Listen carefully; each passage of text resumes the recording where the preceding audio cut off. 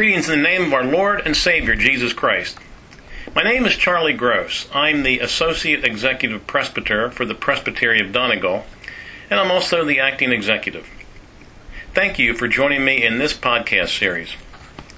This cast will share information from a short booklet published in March 2009 by Linda Valentine and Clifton Kirkpatrick titled Presbyterian Leadership, Reflections on Leadership Renewal in the Presbyterian Church, USA.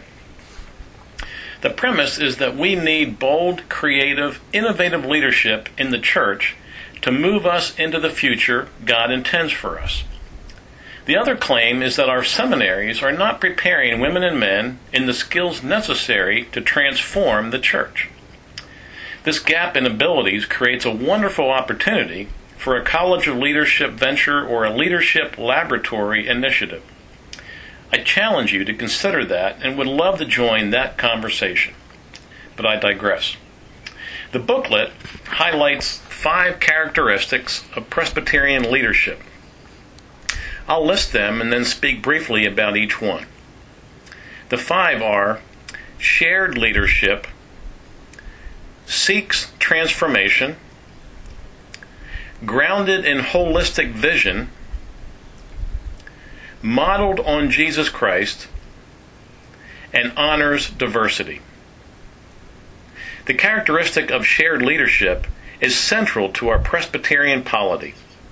We hold strongly to the belief that we come together as elders, both ruling elders and teaching elders, equals in the assembly to lead God's people by discerning the will of Christ.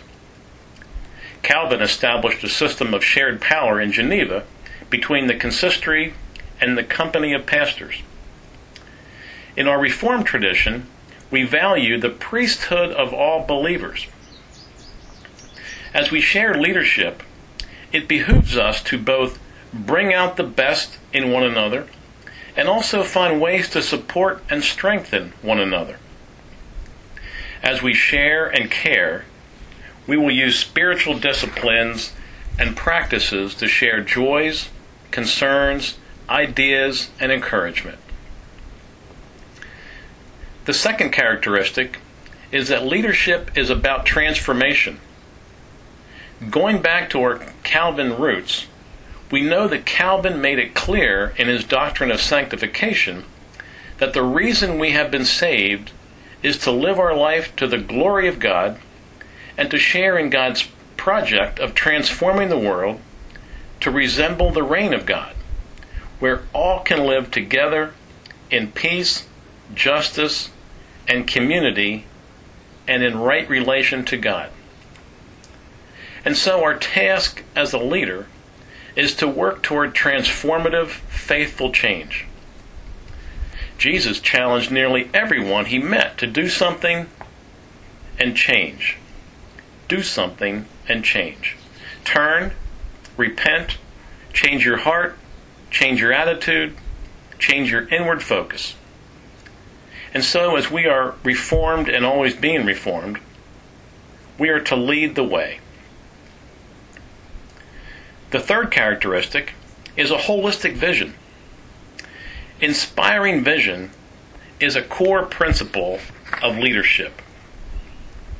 Leaders are to encourage, challenge, and bring out the best in communities of people as they proclaim the good news of Jesus Christ, uphold the truth, worship God, seek justice, and walk the walk and talk the talk.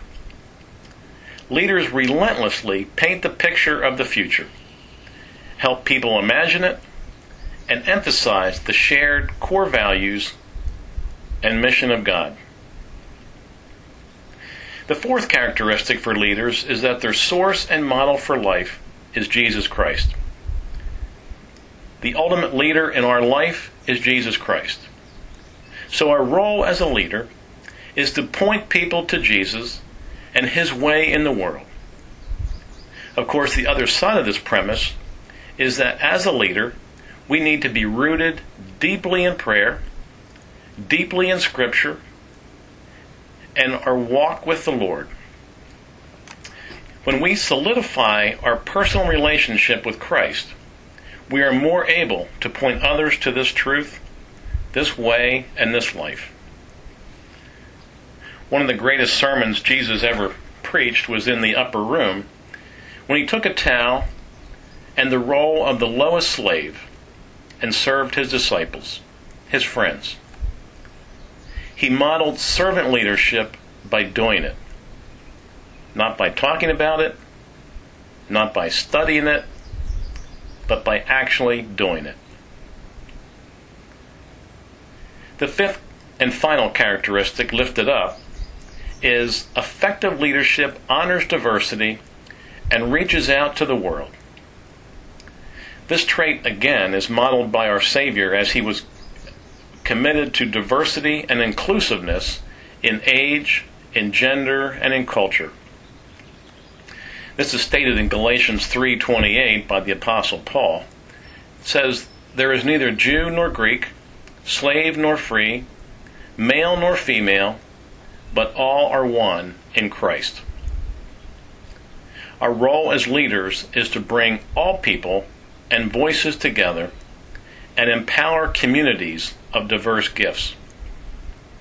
We need to practice welcoming and hospitality and struggle to understand the other as they seek to glorify God. Friends, we have a very rich leadership heritage as Presbyterians.